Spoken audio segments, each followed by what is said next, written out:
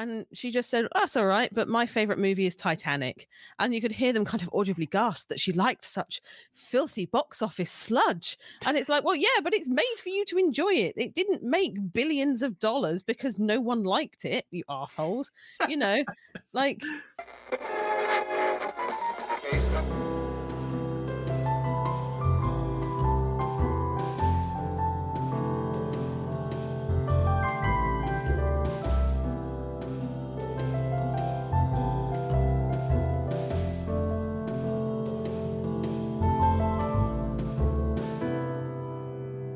Welcome back, everyone, to another episode of Conversation.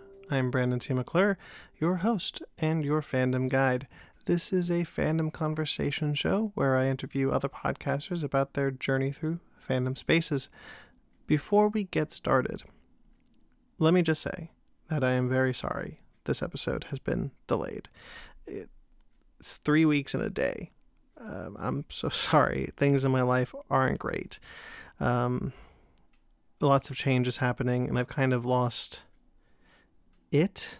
Whatever it is, I'm just in a funk, and it's rough out there, guys. And, you know, I don't want to front load this episode with a lot of depressing stuff, but that's unfortunately my excuse, is that I'm just not in a great place right now, and hey, you know, hopefully it doesn't last, right?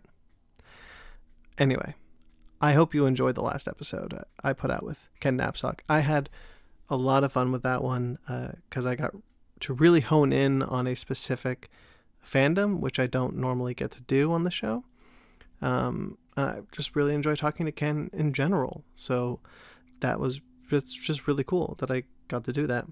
If you recall, the Ken Knapsack episode was Indiana Jones related. There's plenty more Indiana Jones stuff happening on this network.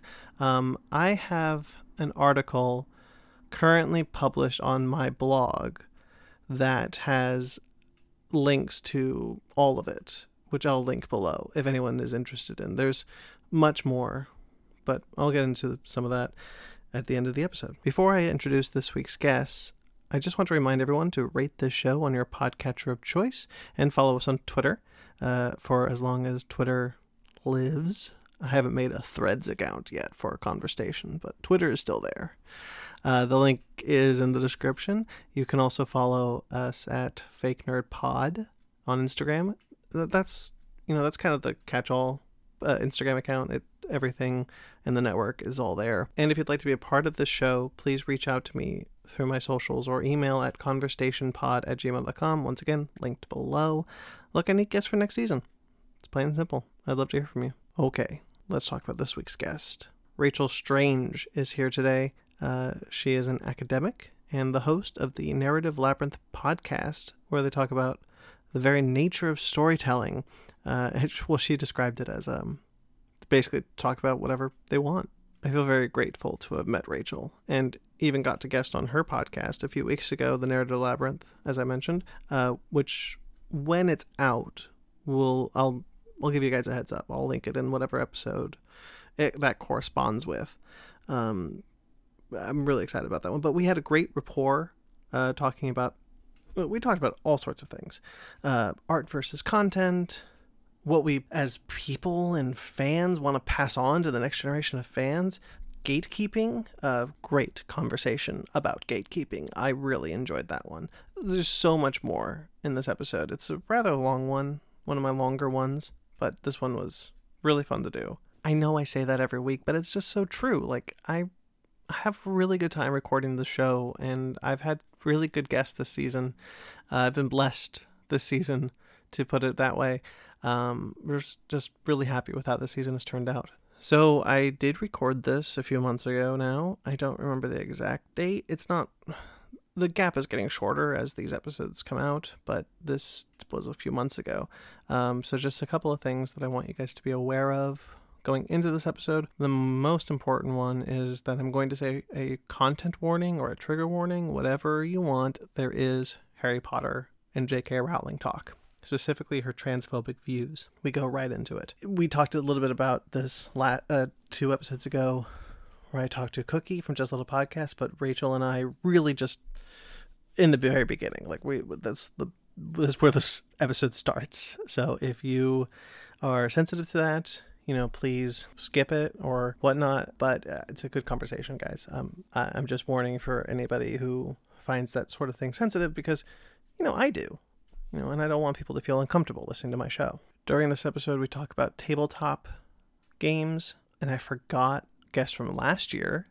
2 years ago, season 1 guest Richard Kirk. I'm so sorry, Richard. Richard is the host of the D20 Future Show, and I tried to remember his name. I'm sorry I didn't in the episode, but just know that's what I'm talking about. Also, there's a couple of mentions of Star Trek. She is a Star Trek fan. I am a Star Trek fan. It was bound to come up.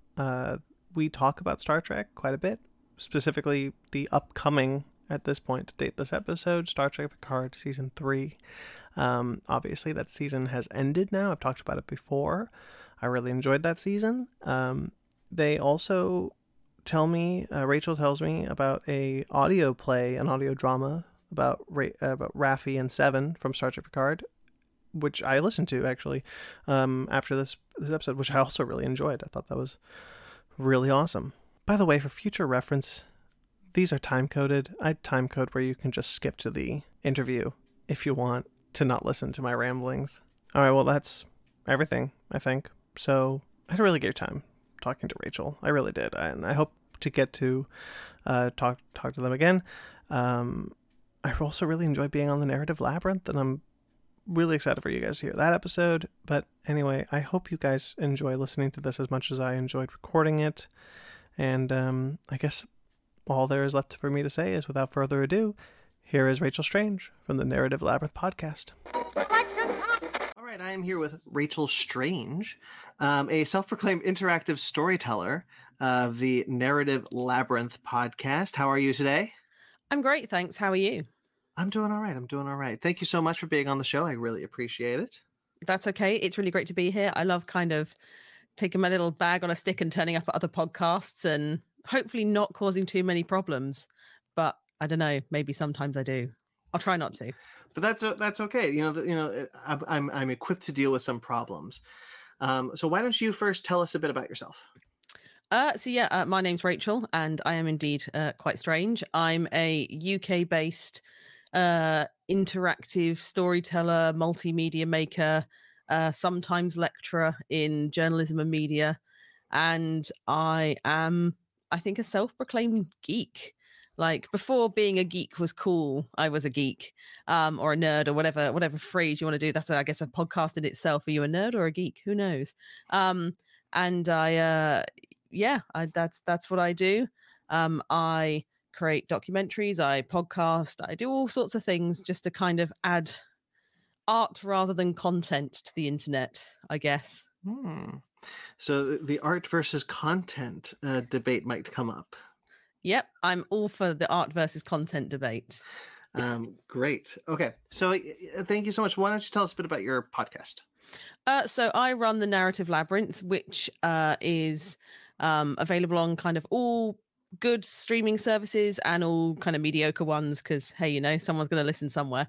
And we're just ending our second season and preparing to go into our third season, where I bring in people and guests to talk about things they love, or to have in-depth conversation, reviews, and analysis of everything from literature, films, video games, and kind of everything around that. So we're currently recording, and it's LGBT History Month here in the UK, and we've got an episode on animation and queerness, and we've got another one on burying your gays, which is a really terrible trope. So I guess I'm going to plug those 2 episodes because it's LGBT History Month. But I've done other stuff as well. There's a whole musical episode where nobody sings. Oh, that's exciting. No one wants me to sing. It's fine. Great. So you did say you were a geek or a nerd. We won't go into the semantics of that one. What fandom spaces would you say that you're a part of?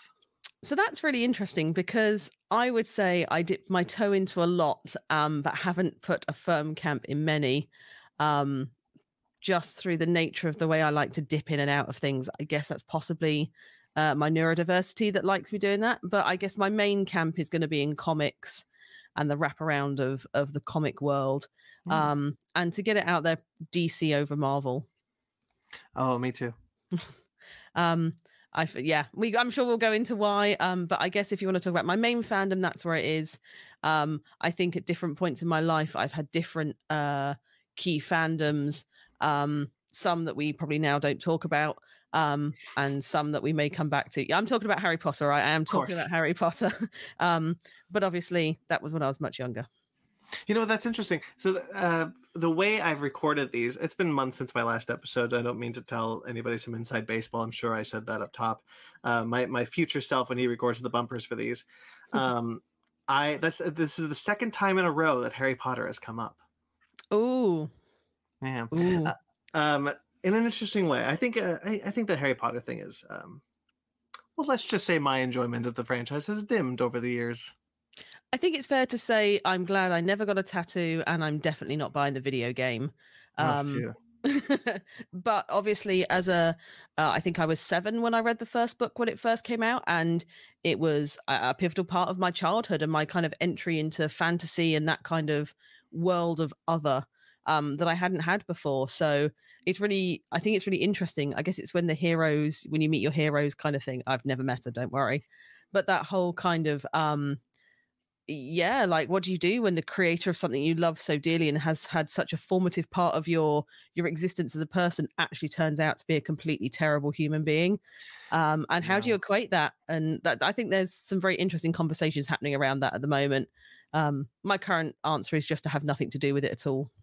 Yeah, I think it's kind of all like for me there's like a threshold. Like it depends on like how far the person goes. Like if she just said like, you know, I think maybe trans people shouldn't use bathrooms, and that was it, and that was like 4 years ago, and whatever. I'd be like, all right, that's what a problematic or whatever. But she kept going.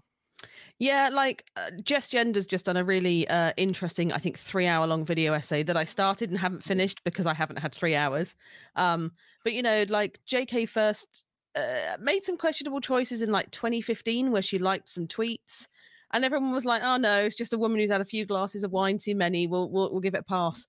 And obviously, like clearly, that was not the case. She's kind of fully down this rabbit hole. And I think this week she tweeted that all trans people are rapists, and it's like, whoa, that's come a long way in like a relatively short amount of time in a view. And obviously, you know, I guess she's the epitome of great power and great responsibility, because although you know she's a very prominent figurehead, certainly in the UK, and I sort of believe in a lot of America as well. And you know, people take heed of what she says, and you know, you need to be careful with that kind of power, and not be a turf with it. I guess. No, 100%. I 100% agree with that. You have a responsibility when you're in the public eye to maintain certain values. I think, especially when people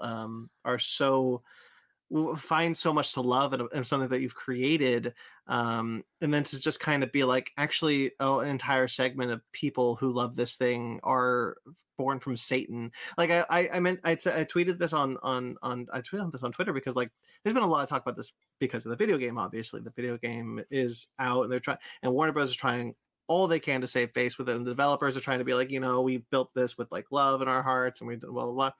And so, like, you see all these people trying very hard to separate from what J.K. Rowling is saying. And then J.K. Rowling says something like, oh, all trans people are rapists. And it just ruins everything. And you're just like, well, then...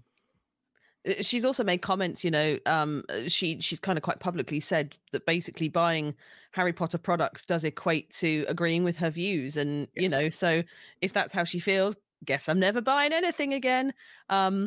Which I feel is not a great loss at this point in time. No, I agree, because like this all happened in my view, obviously, because I didn't really pay attention to her as a person very much until after The Crimes of Grindelwald came out, and that movie was garbage. Like even before I'd hated her, that movie was garbage. And so like seeing the two happen, I was like, I'm good. Yeah, so she had quite a large writing part in the Fantastic Beasts series, and it has been pretty terrible. Mm-hmm. Same with The Cursed Child, like that's something she wrote, and it's got questionable stuff going on. And it's like you can forgive some of her more questionable thoughts in the book because they were written in a time in the past. They were written 30 years ago, and we have to give people allowances that they were written at the time. We can't, when Tolkien wrote The Hobbit, the dwarfs are not particularly nice in it, and he admitted himself he was very much taken in by fascism and Nazi kind of ideology and thoughts of Jewish people, and that's how he created the dwarfs and some of their characteristics. And he held his hands up and he said, actually, I was wrong and I shouldn't have done that. And that's how he added Gimli into the Lord of the Rings to kind of redeem himself and the dwarfs as a race. And, we could say the same about J.K. Rowling, who has written some very questionable stereotypes. There are the house elves that are slaves, that are very happy being slaves. That's not great. That's a bit Song of the South. I'm not really sure we're okay with that anymore. And the Irish student likes to blow things up, which is a commentary on the IRA, which again, kind of 30 years later, is not really okay. And, you can separate and say these things were written a long time ago, and that's okay because they were written then and they reflect ideology and thought of that time. But stop bringing them up. Stop doing stuff with it, because, that's how we can't kind of move on from, There was a point in there somewhere. No, I think it was really, really well articulated, but we should move on because I could talk all day about this, obviously. But and this is not my fandom that I want to talk about. Exactly. It hurts, right? It hurts. So like it's very much like a betrayal that happened, and oftentimes we like to talk about, this is me segueing. Oftentimes we like to talk about the things that hurt us, that make us mad, because like that's kind of where a lot of the meat on the bones come from. But this is a more positive podcast than that. So let's move on. So you're a comic book fan. Yes. You would say that's your biggest fandom. I'd say so. Yeah. That is my current kind of where I'm at. That has fluctuated. But that's where I've been for kind of the last couple of years. My master's thesis I wrote on audio cues and sounds of superhero movies. So I guess that's where I'm kind of in my comic superhero phase at the moment, which I'm enjoying. It's cool. I like reading comics. Who shouldn't? Everyone should love reading comics. I teach I lecture on a kind of comic book narrative unit at a college in the UK, and trying to explain to kind of young people who have who have lived their entire life or knowing life with Marvel making movies of slowly deteriorating quality and hit and miss nature, and trying to get them to understand that like comics are so much more than just the Avengers punching things and Thor and stuff like that. And actually there's nuances and some really kind of big and important things happened in comics at the times that they were created. And I love introducing things like Mouse, which is the Holocaust graphic novel and the only one to ever win a Pulitzer Prize. And I love kind of introducing them to this and being like, this is how comics as a medium can tell some really important stories, and kind of subvert tropes with them, or bend things to make them more palatable. So I guess comics is my thing. It's very cool. But just real quickly, just want to reiterate, I love Mouse. I read it in college for my English class, and it not changed my life, but because I'm Jewish, it really like impacted me in an interesting way. Yeah, I am not Jewish, and I don't teach. To my knowledge, I haven't ever taught anyone Jewish Mouse. But I find it a really important piece of literature and a piece of art in itself, and having that kind of conversation. And the conversation currently starts with, they try to ban this book in some school libraries in America. And where do we stand on that? And the students normally start with, oh no, they should ban it because there's death in it. And then we read a bit of it, and it's watching them kind of turn that the conversation round in their head and actually know this is a really important piece of narrative. And yeah, children should read it, and it should be studied and understood in this way. And then we move on to kind of other nuances and stuff that are added in the same way. So I love Mouse. It's an extremely important piece of work. And I think everyone should read it at some point in their educational life. 100% agree with that. So comics, and we don't need to go into the rabbit hole of the kind of deep darkness that where Mouse lives in. But you did mention you're a DC fan more than a Marvel fan. Yeah, I would say that.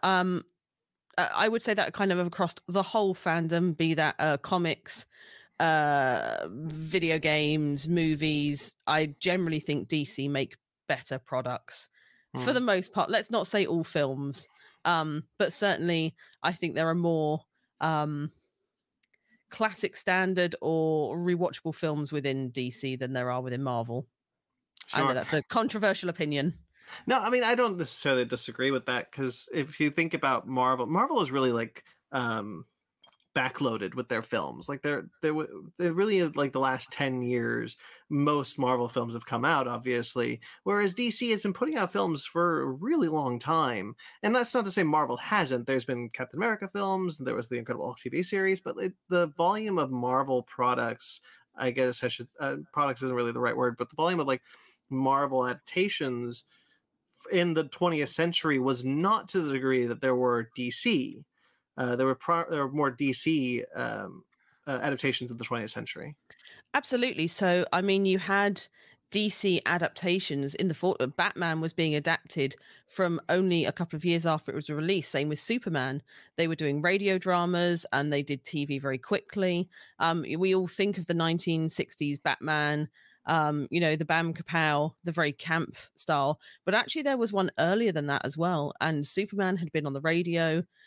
There's a much longer and richer history of DC on screen than there is Marvel. And I think that's evident in the way they try and tell different stories.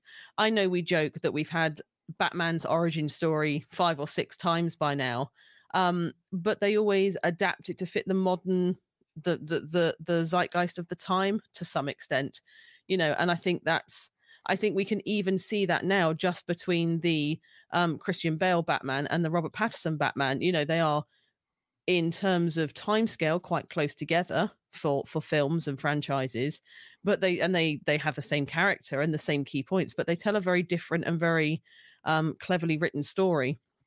And I think it's easier to show that with the villains in DC. I did a Narrative Labyrinth episode on the cultural impact of the Joker, with a psychologist, and we kind of spoke through it. And one of the things we really talked about, and I'm apparently now talking about again, that's how much I think it's important, is the Joker has been molded as a character to fit the times. So the most recent, the Joaquin Phoenix Joker, was mental illness and instability and how he kind of became that way. We're going to ignore the Jared Leto one because it's a pile of garbage.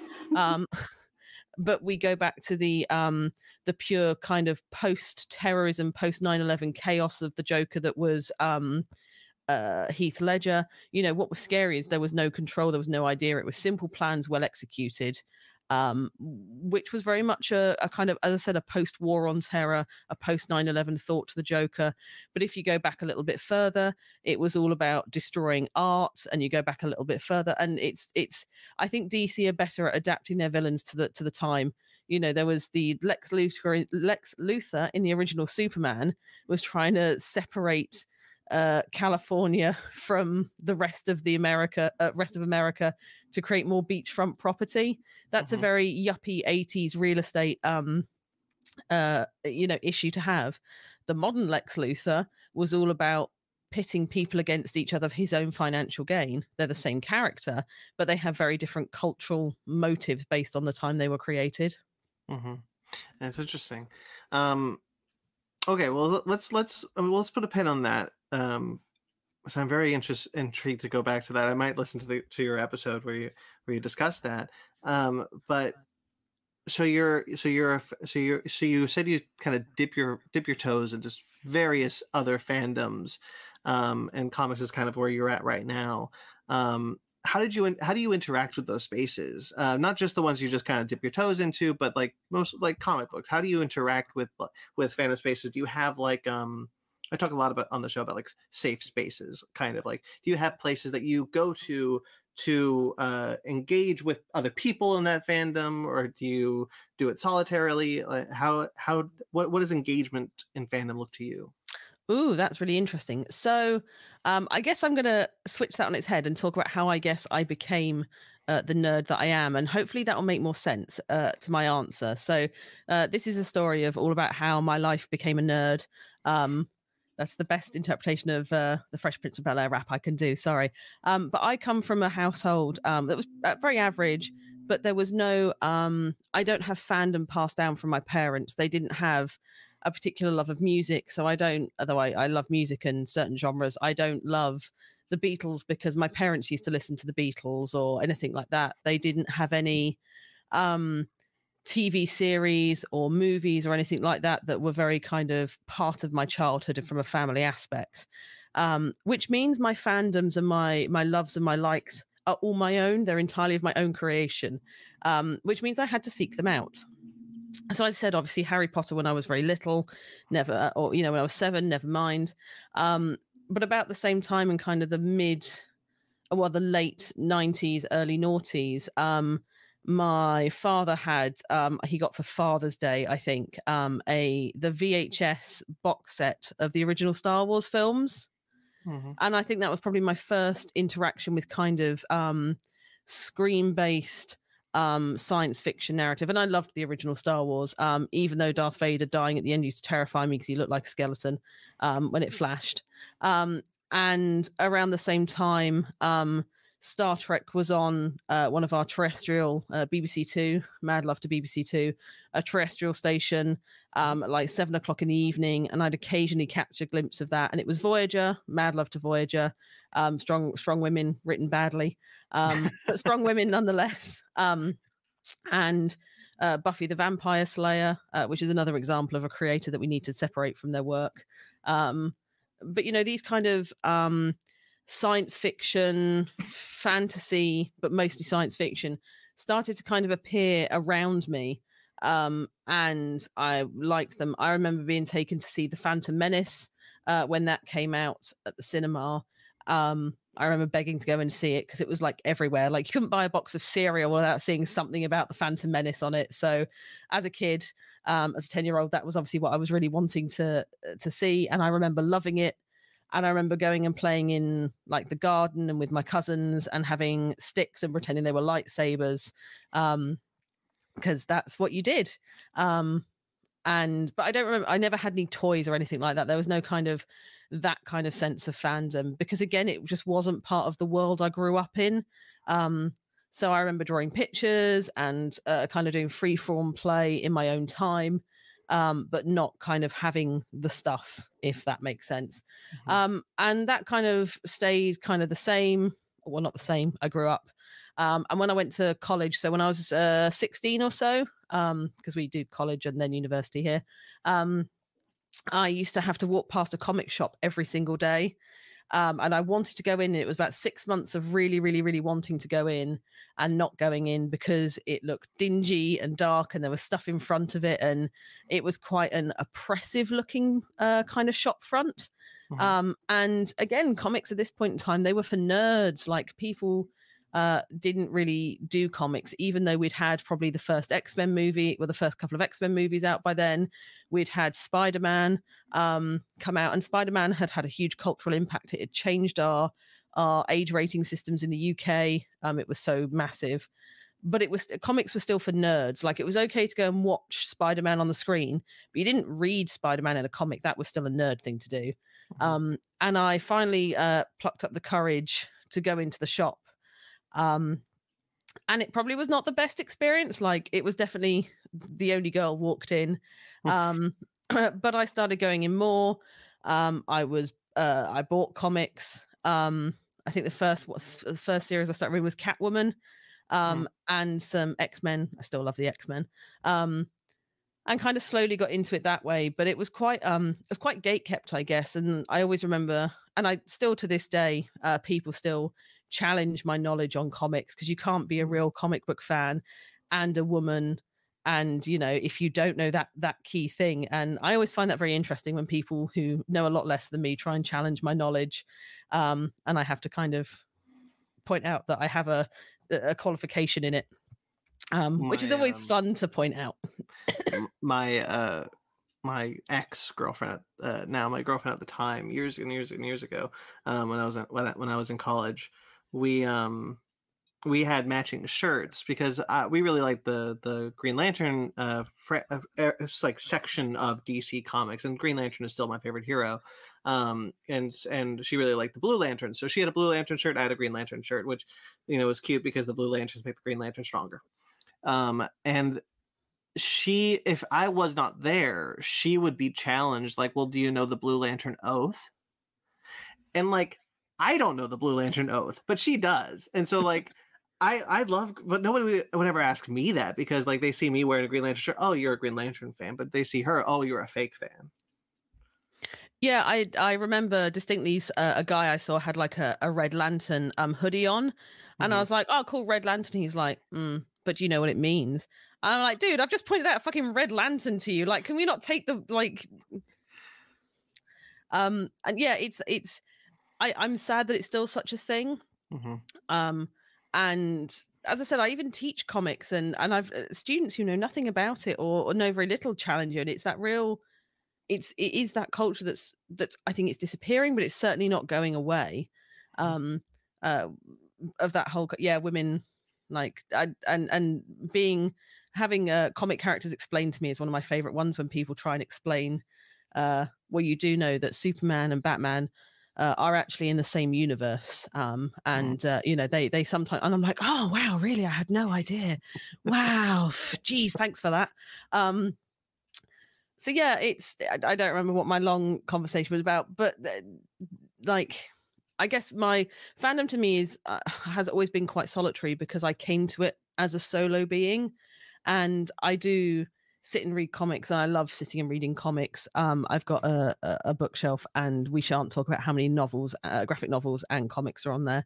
But know that it broke the bookshelf, and I had to get a new one because they're heavy. And all here, right here. Yeah, mine are all here. I can see them. There's a whole wall of books. Not a library's worth, but I'm getting there. And so I think because they're to read, they're quite solitary, but I love talking about them with other people. I think that's why I love teaching it. And I like the movie. I like some of the movies, just to take that back. And some of the video games, although I don't really think Marvel and DC have had any great video games that I've loved, but I loved like some of the Star Wars video games and stuff like that. So again, that kind of, I dip my toe in all sorts of places, I guess. Sure. But yeah, I guess for me it's quite solitary. I don't cosplay. I have mad props for people that do, but I literally can't sew to save my life. If someone said to me, I'm going to kill you if you can't sew, I'm like, well, okay, well, this is the end for me. Never mind. So you think fandom? So to you, fandom is a solitary kind of what's the word I'm looking for? You think fandom is solitary? I'll just end. For me, I mean, I don't think it is in a whole. I think as a whole, it's a community, and it's a mass community thing. I'm just a bit of a loser that likes to sit and read on my own, and then be like, and tell my wife, I'm like, hey, babe, listen to this. Isn't this cool? And she's like, yeah, that's great, but like, yeah, cool, great, go away. I do the same thing to my partner. But my wife, she's cosplayed. She's a cosplayer. I hang around with cosplayers. I do, it's just not something I like. I've been to conventions. I would just, I would not say it's a part of who I am as a whole. It's just a thing I do, where I would say my fandom and my love for kind of comics and stories is me, if that makes sense. So would you say that because your primary fandom, as you put it, was comic books, and reading is a solitary that word again, it's a solitary thing that you do, activity thank you, activity, Jesus, because reading is a solitary activity, do you think that's why your fandom is solitary, or do you think it's because that you had such kind of you said it yourself, not the greatest first comic book story experience. Do you think that kind of turned you off from being part to being in larger fan spaces, or do you just think that it just kind of happened because reading is solitary? Oh, that's a really good question. I mean, I'm an introvert. Like, I'm very aware that I'm introverted. And if I had the choice to go to a convention for a day or sit and play Horizon Forbidden West for a day, I'm probably going to pick Horizon, to be honest. Because it's a single player game, I don't have to talk to anyone. Or sit and so I think. Yeah, I think that's just me. I think I am quite solitary, but I have other hobbies and other communities that I'm part of that are not solitary. So I LARP. So I'm part of huge communities. You just said you don't cosplay. Well, I don't cosplay. I LARP, and I think there's a well, that's the difference. Is it cosplay or LARP? I like LARP because it's story. Yet again, it's storytelling. And I think for me, cosplay is trying to well, I did a whole episode on cosplay and identity that basically summed up as I don't cosplay, but other people love it. So yeah, cosplay. Yeah, I would say LARP is different to cosplay because I create the character, and cosplay you're generally embodying another character. And I want to tell stories, or that is my, I guess my mission in life is to tell stories. Good or bad. So I LARP because that's more stories. I have so much I want to go through. I wrote so many notes during that whole thing. Hopefully we can get to them all. But I do want to just kind of move us forward and ask you what brought you to wanting to do a podcast. I did my first podcast. So I actually was part of community radio in again 2005 kind of era. I did community radio and I then worked on commercial radio. And when I went to a different uni, I ran the student radio station. So I love audio production. And then I did my first podcast in 2012, but gave up relatively quickly because technology wasn't really there to do that in the home environment in a particularly streamlined way, in the way I wanted to create a podcast in a particularly streamlined way. And I came back to it in 2020 because technology was there again. And two reasons. One, I went on The Great Derelict and had a great time and totally ruined it. So decided to do my own. And I realized that I wanted to have conversation and tell stories. And I suck at blog writing. So I had to do something else. So I came back to podcasting. And real quickly, just shout out to Andy for Great Derelict. I was on his show as well. He was on this show last season. Yeah, big props to Andy. But you said, so why did you decide the narrative labyrinth? I can't spell narrative or labyrinth, which in hindsight was probably a mistake, being dyslexic. To pick words not very easy. The narrative labyrinth, I kind of just, I sat with it, I workshopped it and had some, so my very, very first podcast was called Hello, My Name is Podcast. That's cute. Yeah, well, it was, but it like, I don't know, I'd come somewhere different. And again, I think for me, it's about storytelling and obviously the narrative. And no story's a straight line. It's a maze. So Story Maze sounded more like a kids show. And I think I say the F-bomb too many times for it to be a kids show. So I went for Narrative Labyrinth instead. Well, that's a really good name. I really like the name, honestly. You also teach. Yeah, I do. That was another pandemic. I worked full time in the media industry, and obviously the pandemic kind of stopped a lot of that. And I had the choice of either sitting around and doing not a lot for a year or going and doing something. So I decided to go and learn how to teach other people. So now I do both. Now I work in the industry, in media industry, and I also do some lecturing. So yeah. Why did you decide to teach? Does that go back to the solitary fandom thing where you want to kind of share your fandom with people? Well, so partly, I guess. So one of the reasons I want to teach, and particularly media and journalism, is there are not enough female voices and other minority voices. And I remember that all my lecturers and all my teachers were all male, bar one, and they all had a very set white male perspective of everything we were doing. And when I was doing my master's course, someone who I was working with was doing a parallel master's course, and they were writing a short film script about two best friends, female best friends, kind of at the turning of age, kind of 18 to 20, and how their lives were kind of growing apart. And I remember she came out a meeting with this male lecturer, and he'd suggested maybe they should have a pillow fight. And it was like, for me, I think at that point I realized that there was just a lack of greater perspective in kind of teaching and lecturing, and she felt very disempowered by that. And that kind of, and I'd seen that a lot, and I'd experienced that as well, where I'd been maybe not had the best experience of education because people, men particularly, wanted to take things in certain directions that didn't actually reflect what I wanted to do. So I guess I wanted to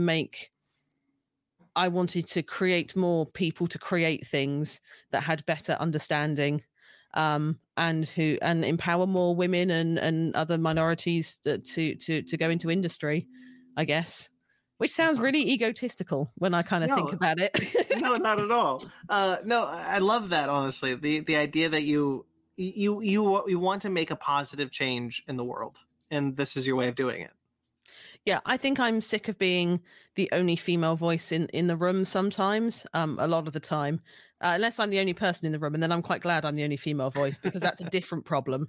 But yeah, I think, when you're the only, sometimes when you find yourself the only voice there, it becomes quite difficult to say, actually, maybe that's not the best thing to do, or maybe we should do something this way. So yeah, our content, our television, our films are very male dominated, and that needs to change. So yeah, I part moved into teaching to help push people forward and to empower people to do so. That's really awesome. I really like that. To kind of move a little bit away from that, because I have nowhere to go after that. You LARP. Yep. What brought you to LARPing? It was definitely not watching the film Role Models. I can tell you that for nothing. It was wow. Yeah. So LARP in the UK is different to LARP in America.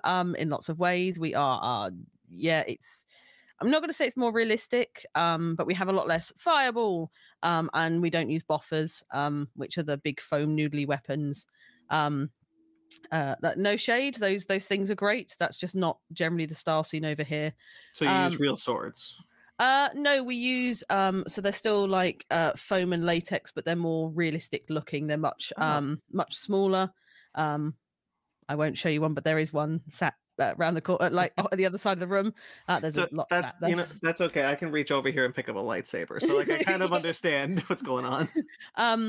So yeah, there's less about how hard you can hit someone with a weapon, because you can't hit people because you will legitimately hurt them. It's still got a carbon fiber center and only an inch of padding, so they're much smaller.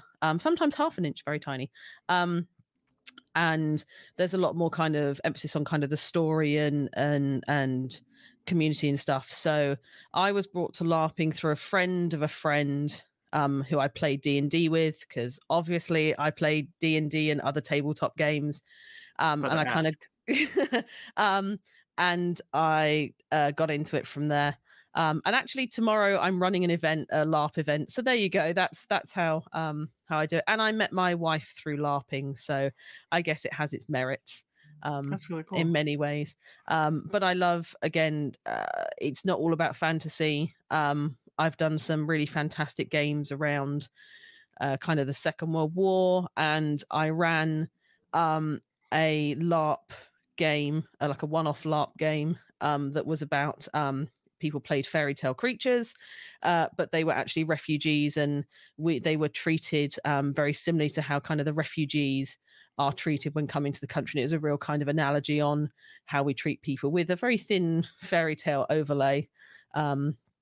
And some magic. So yeah, telling stories that are sometimes very fantasy, but not always, if that kind of makes sense. And so you want to be a storyteller. Yeah, I think it's one of the oldest professions in the world. There's only one as old, and I probably shouldn't say it on air. But yes, storytelling has been a part of every culture and every civilization since we could communicate, and other animals in their societies and their cultures storytell as well. It is it is part of life. And yeah, I guess I'm a bard that can't sing, if I kind of summed it up, and no one wants me to sing.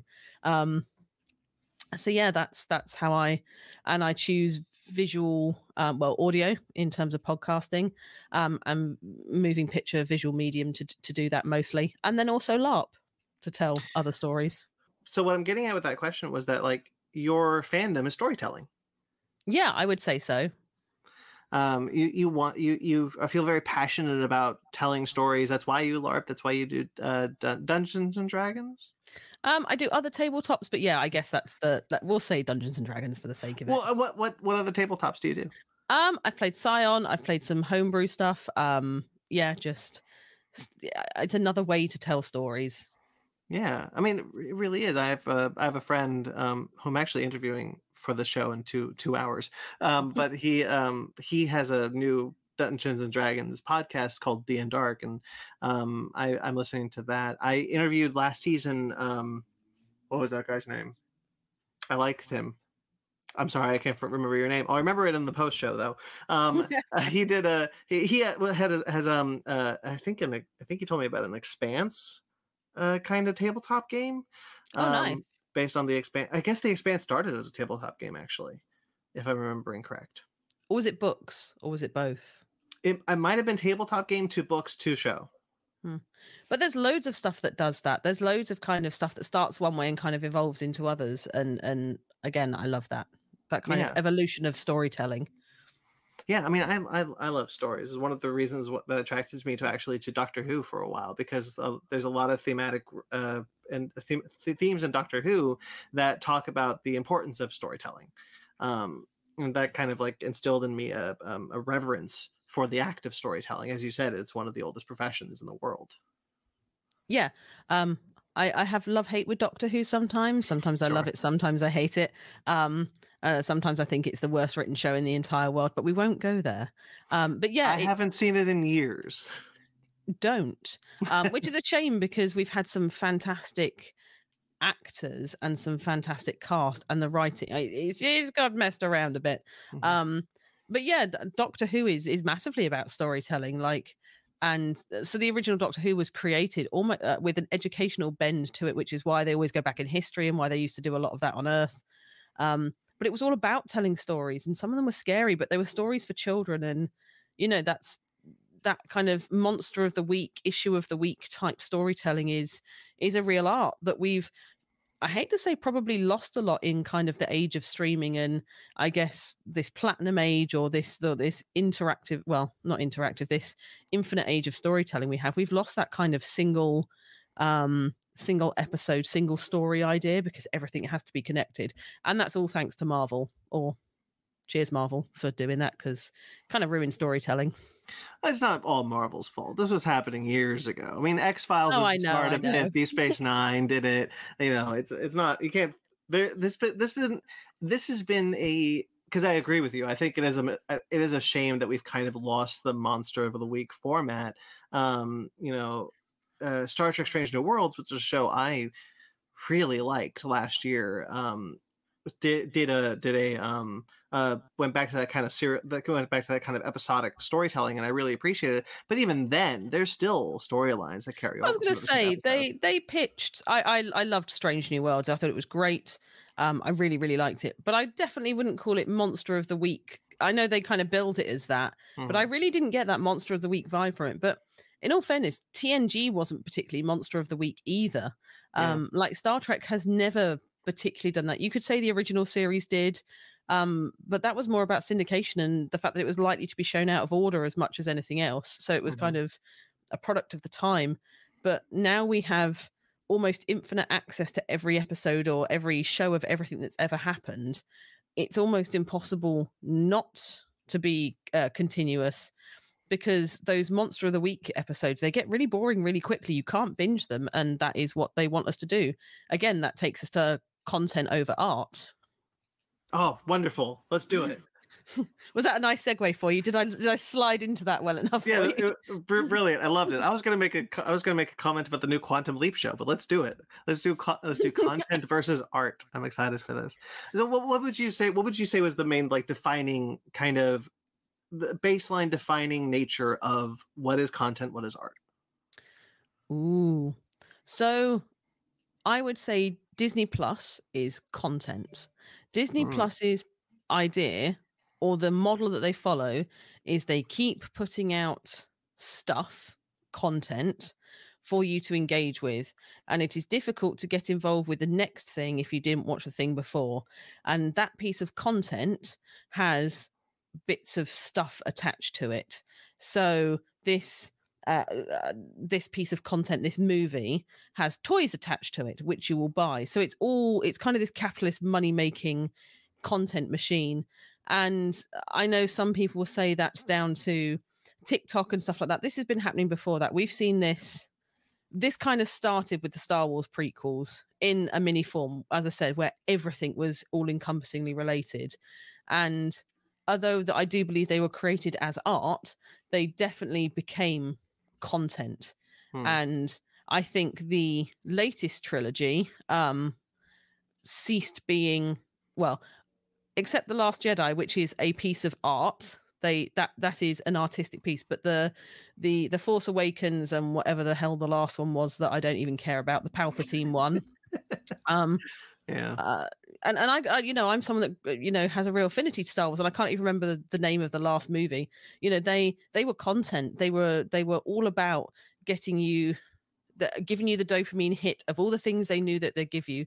I guess content is trying to sum it up. Content is created to give you the mini dopamine hits and cause you to do something else. Art is about giving you emotion and feeling. So Rogue One, I would say, is art because it was designed to give you feeling and emotion, where The Force Awakens was content because it was formulaic, and it was doing set things to do another thing to create more content. Did you see Peacemaker? I did see Peacemaker. Art. I would say that's verging more towards art. Yeah. Interesting. Okay. So my view on I don't. Sorry, just to add, I do think you can make stuff in a series that is still art. So okay. X-Men, the revived trilogy, as it were, I think they started off as art. X-Men, Days of Future Past, and X-Men is that First Class. First Class. I think they were art. I think they became content.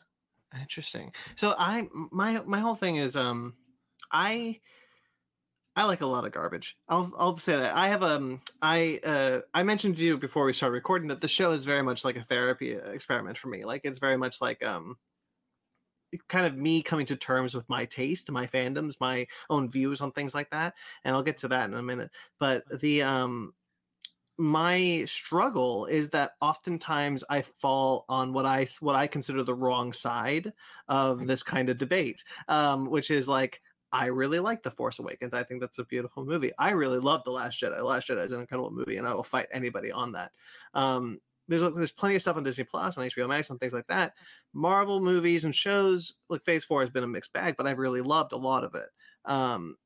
So I often find myself on the receiving end of that kind of, it's not hatred. It's not wrong to say hatred, but it's that kind of like,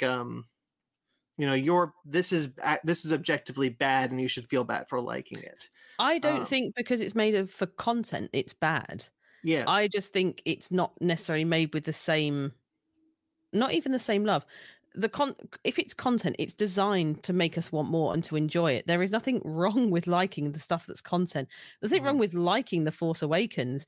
It was designed for us to enjoy it. Yeah. It's just, yeah, it's a really difficult debate. But yeah, I am 100%. You can still like things that are trash. You can still like, Iron Man 3. I don't know anyone that does, but you can still like Iron Man 3. You've met someone who does. Oh wow, you must be the only person in the whole wide world. My I'm whole joking, podcast. There's dozens of us.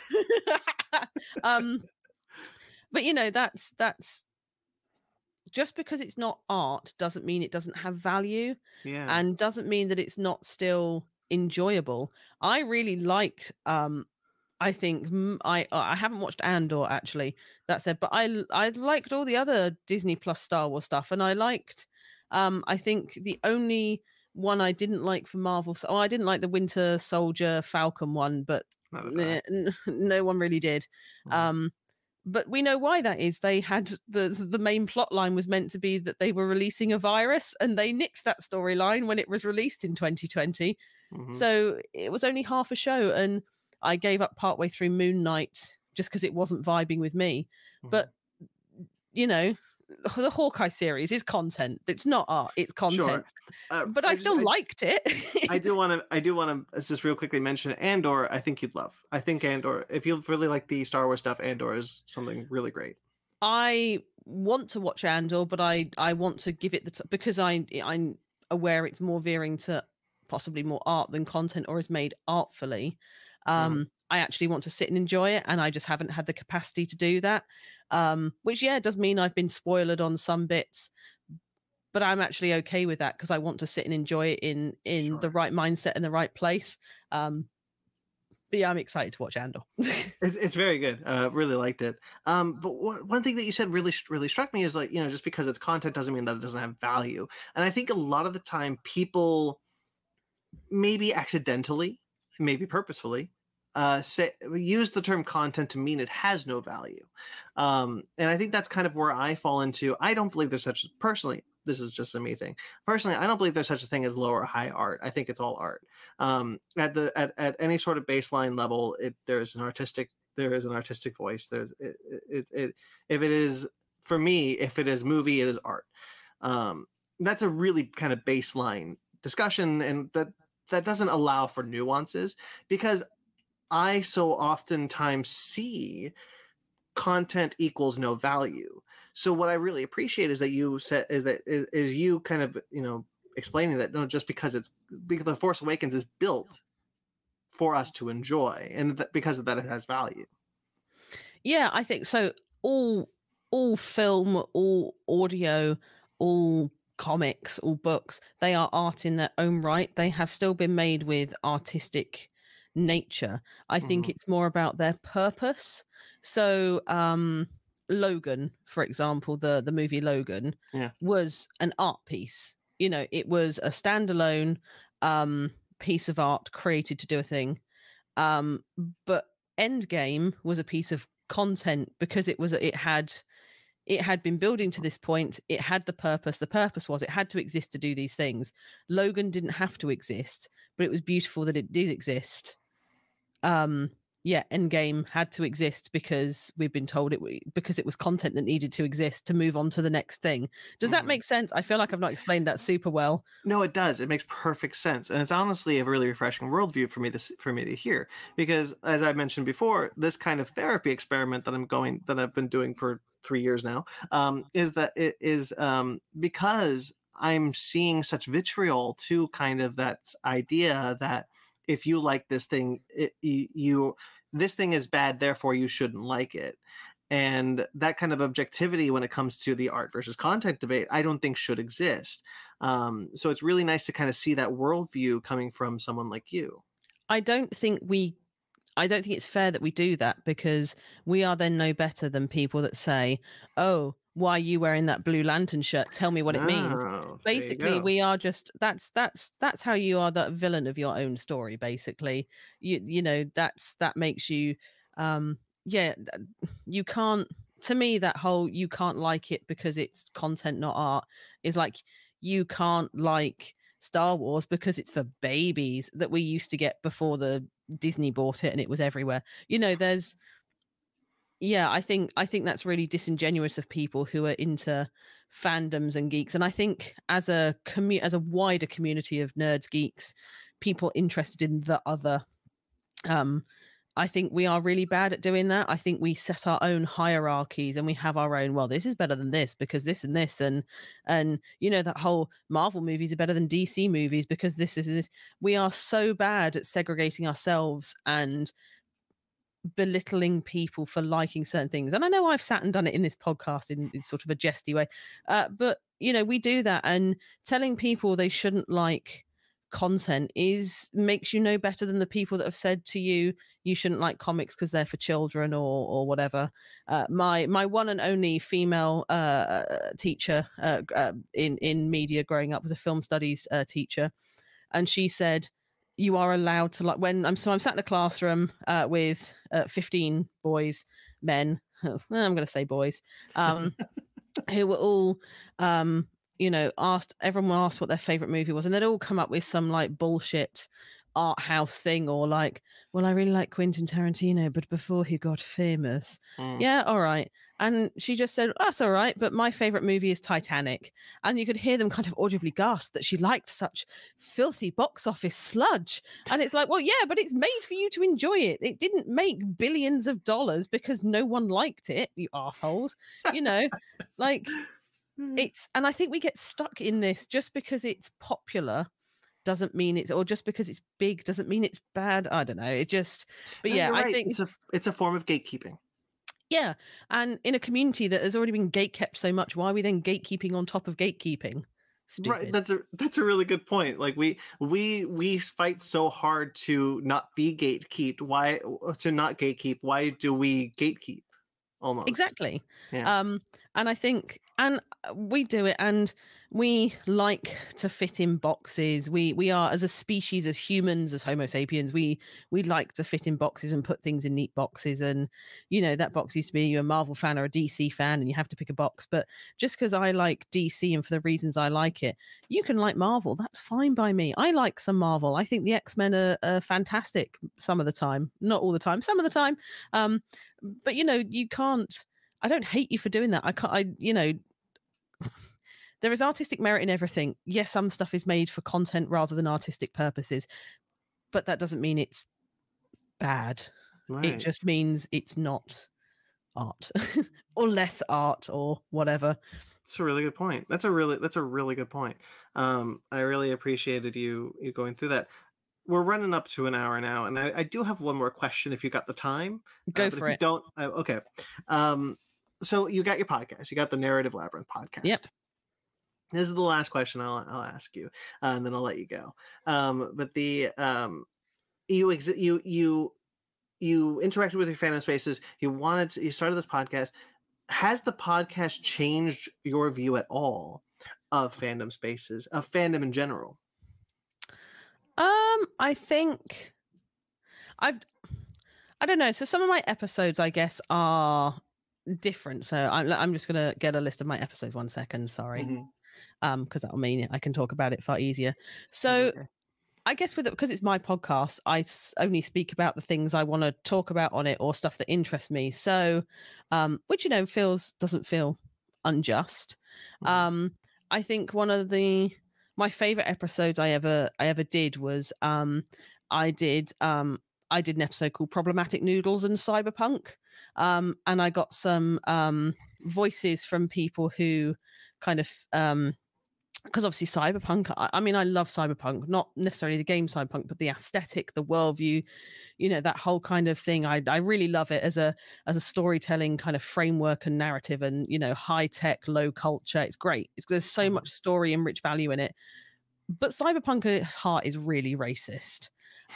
So I got someone who was from Hong Kong, whose father was from kind of the area where kind of Cyberpunk takes a lot of its cues from, and we had a really in-depth conversation about how we love Cyberpunk But yeah, it is kind of racist, and there's a lot of racist undertones in it, and even in this day and age, we're still doing that, and how we could possibly avoid that if we wanted to. So I guess sometimes I want to use my podcast to put out voices and information that maybe other people don't necessarily know, like the cyberpunk thing, and like talking about queer representation in cartoons and how that's changed and evolved. And the bury your gaze trope, which again is something we still see all the time, used a lot, even though maybe we don't need to. But then other episodes, I want to talk about stuff that other people love, or are really passionate about. So I did an episode on identity in cosplay, where I spoke to two cosplayers, one being Andy from The Great Derelict. And we talked about what cosplay meant to them, and it was kind of a deep dive into their identity that comes through cosplay. And it got a bit real, I think, at points. But then other times stuff just annoys me and I want to talk about it, like, why Disney seems completely incapable of marketing a science fiction film that isn't Star Wars or Marvel, and how they're damaging themselves. And can a villain ever truly be redeemed? Which is entirely born out of the fact that I hate the fact that people keep saying that Darth Vader turned good at the end, because he absolutely didn't. And that is a hill I will die on. Darth Vader is not redeemed just because he chucked Palpatine, who we now know didn't even fucking die. So what was the point in that? Off a bridge. That doesn't make him redeemed. That doesn't make up for all the younglings. I often say that I think George Lucas went a little too far when he made Anakin turn to Vader. Obviously, he was always meant to, but it's the killing of the youngling scene where I was just like, I don't know if this guy can be turned good now. Yeah, I think in storytelling, there's a lot of people believe in redemption is a great story arc. There is nothing better than a villain turned good as a story arc. It's emotion, it's powerful. It's Dragon Ball. Yeah, it is, but it's got to be earned, and you can't in the last 3 seconds of a movie yeet the big boss off the edge of a tower and go, well, I'm good now, I get to go to Jedi heaven, yay. There's lots of stuff in storytelling where that happens, where we kind of say, yeah, you can be redeemed because you did one vaguely good thing at the end. Yeah. And I think I don't know if you've ever seen The Good Place. But there's a character in there, I want to say Mindy Sinclair, but that I may Mindy, whatever her name is, who was a hideous person her entire life. And at the moment she died, she donated millions of dollars to charity. And they're like, well, you're still a hideous person, but you did one really good thing, so you get to sit in the middle. So yeah, I remember her. Yeah. So yeah, I think that's, yeah. So I don't know what the point in what I've just said of that is, but I guess the Narrative Labyrinth is here to discuss stuff that I find interesting, that I think sometimes deserves a conversation that we don't get. And sometimes people come to me with conversations. So I did an episode I did the musical episode where someone came to me saying they wanted to talk about kind of musical tropes, like how all kind of shows have that one musical episode, and what kind of what narrative and storytelling purpose does that have, and does it have storytelling purpose, and what does that actually mean? And we all agree that we were very sad that TNG never did one, because I think it would have been great, but we'd love Lower Decks to do one, which would be as close as we could possibly get. Yeah. Selfishly, I must say, just to kind of geek out with you a bit, that I'm very excited for the Lower Decks Strange New Worlds crossover episode. Right, I'm so excited. I think that's probably, yeah. I don't know how they're going to do it, but I'm intrigued to see how they do it. I just love the idea that they were just like, you know what we should do? We should cross over the animated show with the original series stand-in. Yeah, I do. It's great. It's such fun. And I think sometimes franchises take themselves too seriously and they need to have fun. And I'm really glad with Lower Decks and Strange New Worlds, Star Trek's going back to a bit of that fun. Yeah. I like Discovery, but it's got very serious. And Enterprise was very serious. And sometimes it's nice to, be silly and do a silly crossover. That's the thing about, I love all the new Star Trek. Well, I like all the new Star Trek shows. I love Strange New Worlds. I love Lower Decks. I like Prodigy. I find Discovery fine on a good day. Um, but I think Discovery went really too far into this kind of like, we're prestige television now. We need to be dark and we need to be dramatic and we need to do this. And I'm really glad that that didn't become. It kind of felt like it was becoming the tone because Picard was the next show right after. But I'm glad that they backed away from that and been like, no, Discovery can be the overdramatic show and we can have fun with the other ones. Yeah, Discovery feels like it's doing the J.J. Abrams lens flare and the Christopher Nolan kind of Brahms in it, and Yeah. Strange New Worlds having a triple party around the corner, and both are completely valid, and have different places in the they're still in the same universe, and they're still so clearly in the same universe. Yeah. Yeah, Discovery, the Red Angel thing, kind of when it was her mum, I was like, oh no, really, we're doing a lost mum story. Oh look, oh yeah, look, we've never seen this story played out ever before. Wow, unique and unusual. I'm still excited for Picard season 3 in 2 weeks. Me too. But the best piece of Picard content was the Seven and Raffi audio book, which I don't think many people know about, but it was like 90 minutes and it was great. Oh, I didn't hear about this. Yeah, they did. It's very gay, which also makes it great. But they actually got the actors to come and do the voice work for it as well. And it's just a nice little 90-minute audio play of Seven being a bonehead, basically, and Raffi being like, it's okay to be loved, right? We can it's okay. It's okay. You don't have to be strong all the time. Did you see? Did you read Janeway's audiobook? Yes. I have a massive soft spot for Janeway, because she was the first captain I saw, and she was still the first female captain, and she was just done a dirty in the writers' room where there was no consistency, which always makes me sad. But yeah, I thought her books were all right. I thought it kind of it redid some, and Naomi Wilder did the prologue at the front. What was she? I want to say a lieutenant. But yeah, Probably. yeah. Yeah, I really liked. I bought all the audio, not the audiobooks, the autobiographies of all the captains. And when I found out that Kate Mulgrew narrated her own audiobook, I was like, oh, I need to listen to that. That's really cool. I didn't know she'd done that, and now I am going to go get that because I would, now they've done Picard, I'd love them to do a Janeway or something with Janeway because I think Kate Mulgrew is great. Prodigy.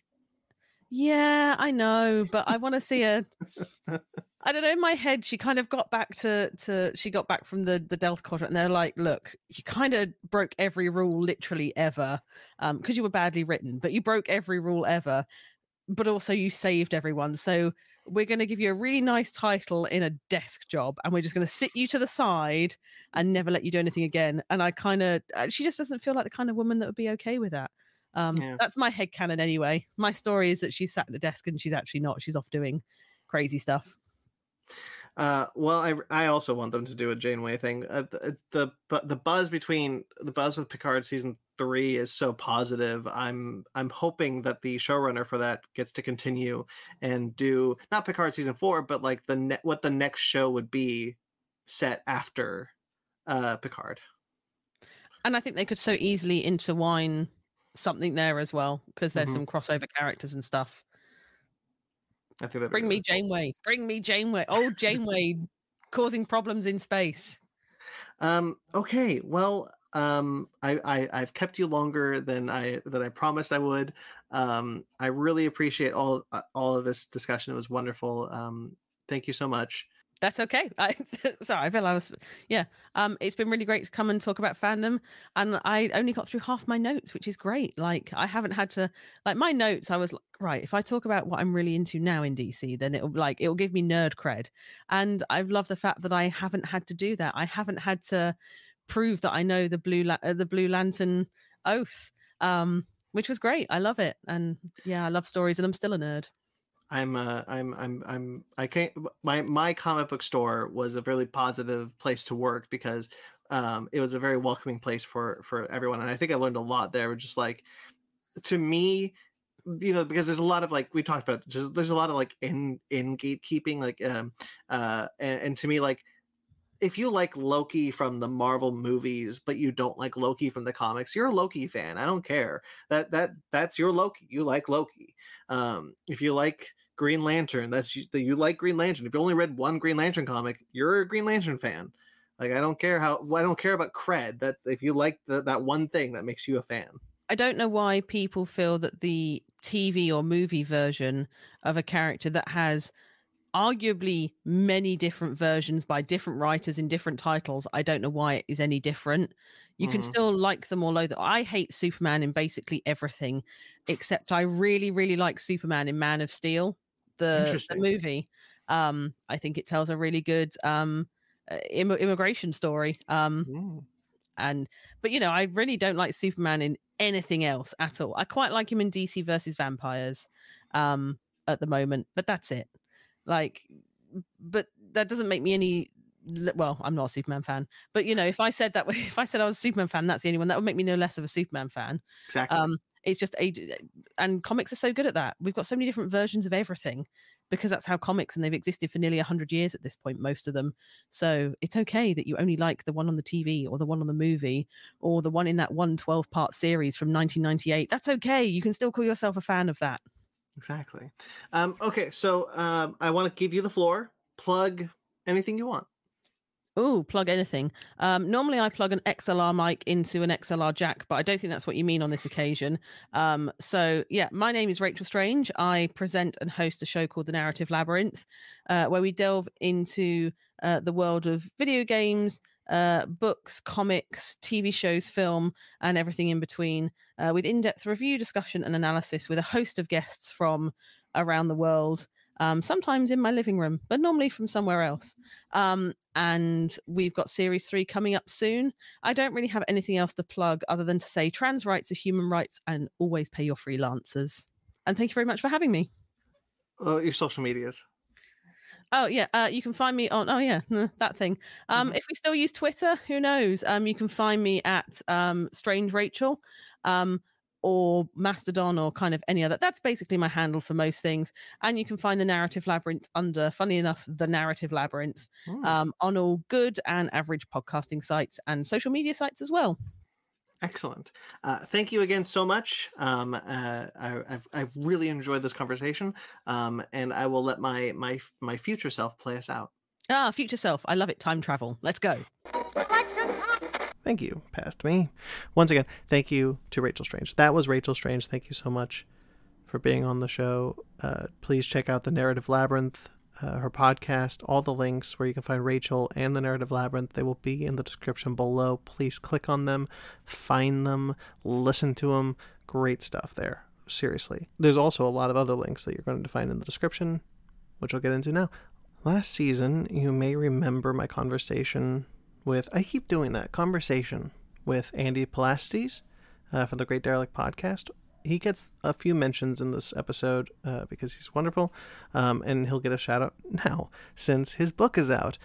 He has written a book called We Have Engaged the Borg, which is a World War Z inspired novel about the Battle of Wolf 359 from Star Trek The Next Generation, the big two-parter with Locutus Borg, Best of Both Worlds, that's the title. I'm putting the link in the description because, like, if you're a Star Trek fan and you're listening to this and you've heard of Andy or you haven't heard of Andy, you should download it. It's free. Please check it out. It's awesome. I've gotten to read a bit of it, so, take my word for it. Hey, but it's my turn now. Conversation is a part of the, I'm reading this now. Conversation is a part of the Fake Nerd Podcast family, a podcast which hosts a ton of other shows. Part of some of the changes I mentioned up top. My life is going through a lot of changes. My life is not in a great place right now, but some of the changes, and I hope these are good changes, but time will tell, is coming to the podcast family, specifically Fake Nerd Podcast, which we'll talk about on that show. So if you're a listener to that show, stay tuned. Nothing to worry about immediately. And hopefully those changes will enable the podcast to continue for a while, because I'm not willing to let this go yet. I don't care how non-successful we are. I don't know. Sorry, I'm getting away from myself. All right, well, anyway, Fake Nerd Podcast, which is where which is the show that all these come from. It's a general pop culture show. If you haven't heard that already, you can join us live every Sunday for that show, or you can listen to it or watch it afterwards, wherever you listen to podcasts. Our last episode was either covering, depending on when you're listening to this, it was either covering Indiana Jones and the Dial of Destiny or Mission Impossible Rogue Nation and Mission Impossible Fallout, because we've been getting ready for the Mission Impossible films. Also, Ben, my co-host on the Fake Nerd Podcast, our co-host from the Fake Nerd Podcast, hadn't seen them all, so we remedied that, and that was a lot of fun. So if that was the last episode you listened to, this coming episode, because we're recording that tomorrow from the time of this recording, it's all weird. I record these months in advance. I can't keep this straight. Mission Impossible Dead Reckoning Part 1 will be the review episode. And that, hopefully, we all had a good time with that one. Hopefully, that was a lot of fun. I'm really excited. I know we're all really excited for that one. I really like doing these kind of major franchise discussions. We did a few of them this year so far. And maybe we'll try and squeeze in one more if we can. We'll see what happens. But speaking of, there's a lot of Indiana Jones things. I've mentioned a little bit already. But there's so much Indiana Jones stuff that has already aired on this channel, as well as will air on this channel. So what I've done is I've made a blog post on my personal blog, which is on our website, that's linked below, that will be continuously updated with Indiana Jones things, and currently has all the Indiana Jones ones. So if you're interested, just find that link and check them out. That said, some of the other shows you can find are Fake Nerds Watch, which is currently going through Star Trek Strange New Worlds Season 2, as well as Secret Invasion, so that's fun. Really enjoyed doing the Strange New Worlds and doing that with Sparks and Ryan from the Fake Nerd Podcast. My first time doing it with the two of them, my first time talking about Star Trek in a while with Ryan, actually. I think the last time he and I really dived into Star Trek was the first year of this podcast. But this was a lot of fun. This has been a lot of fun, so look forward to more of that. There is Basement Arcade, which had a few episodes released recently. Basement Arcade Pause Menu, Animation Station, Fake Nerd Book Club, which just released a new episode with me and former guest of this show, Travis Alexander from Kaiju Ramen, where we talked about a Star Trek comic called Star Trek Discovery Aftermath, which is kind of like the proto Strange New Worlds. It's a lot of fun. There's going to be more Star Trek Fake Nerd Book Club stuff coming, so stay tuned. The Real Score, where you can look forward to deep dives into the Indiana Jones soundtracks. That'll be coming relatively soon. And Miscellaneous is back. Miscellaneous has come back since the last episode. That's wild to think about. But yeah, my long lost show, Miscellaneous, is temporarily back, where I'm going through the Indiana Jones MacGuffins. So the first episode, the Ark of the Covenant, and the second episode, the Sankara Stones. The third episode's a little delayed. It's a rough time, guys. How many times am I going to say that? Take a shot whenever I say that. You'll be drunk. But hopefully that leads to more for Miscellaneous and a more permanent return, which would be nice. Links to all these shows can be found on our social media and on our website. Our new website, guys. Our website is back. It's constantly being updated. I'm constantly making updates to it. I've really enjoyed working on it. So make sure to kind of keep checking back on it. I'm really working hard on this one. It's a really cool site. I linked below, but it's fakenerdpodcast.com. We also have a Patreon and a TeePublic if you'd like to support us financially. By the way, the Conversation logo, this current Conversation logo that Mike Matola has made me for Season 2, that's up on our merch page now, on our TeePublic page. So if you want to have this logo as a shirt, a mug, whatever, it's there, guys. You can check it out now. Glad I finally put that one up there. I really like that logo. I should make a shirt that says, I guested on Conversation and all I got was this lousy shirt. Maybe that'll be up for the next time I put out an episode. Lastly, please give this show, Conversation, some love on social media at conver_station. That's a Twitter handle, which is linked below. I really love putting the show together, and I'm grateful so many people have reached out to me to tell me they like it. But please leave a 5-star review on your podcatcher of choice. If you could, I'd appreciate it. Thank you.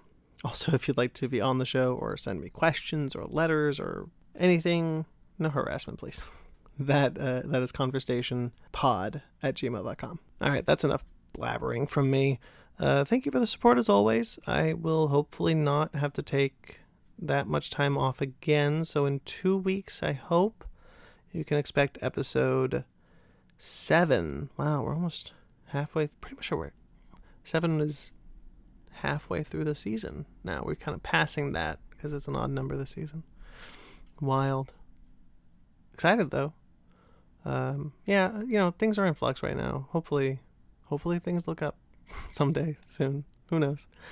But look, episode 7 is a hard one, guys. I might have bit off more than I can chew because I talked to the entire cast of my co-host, Ben, my Fake Nerd podcast co-host, Ben Magnet. He started a Dungeons and Dragons podcast called D and Dark, which is put on by Dan Chers, who is their dungeon master.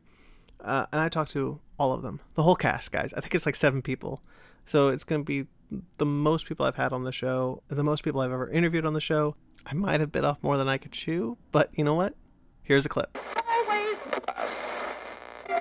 Like, because what D&D ostensibly is long form improv with some heavy guardrails, Yes. it really does lend itself well as a continuation of that thing. And Aaron and Daniel and I have known each other since middle school. All through high school, we did theater together. We were on the improv team together. And so we got our kind of feet wet doing that a little bit. I continued on doing improv a little bit in college and fell off it a little bit. This is kind of, I don't want to speak for the two of them, but for me, it's a little bit of a way for me to kind of keep that spark going and to kind of like keep those instincts strong, if that makes sense. All right, guys. Until next time, stay true to the fan in you.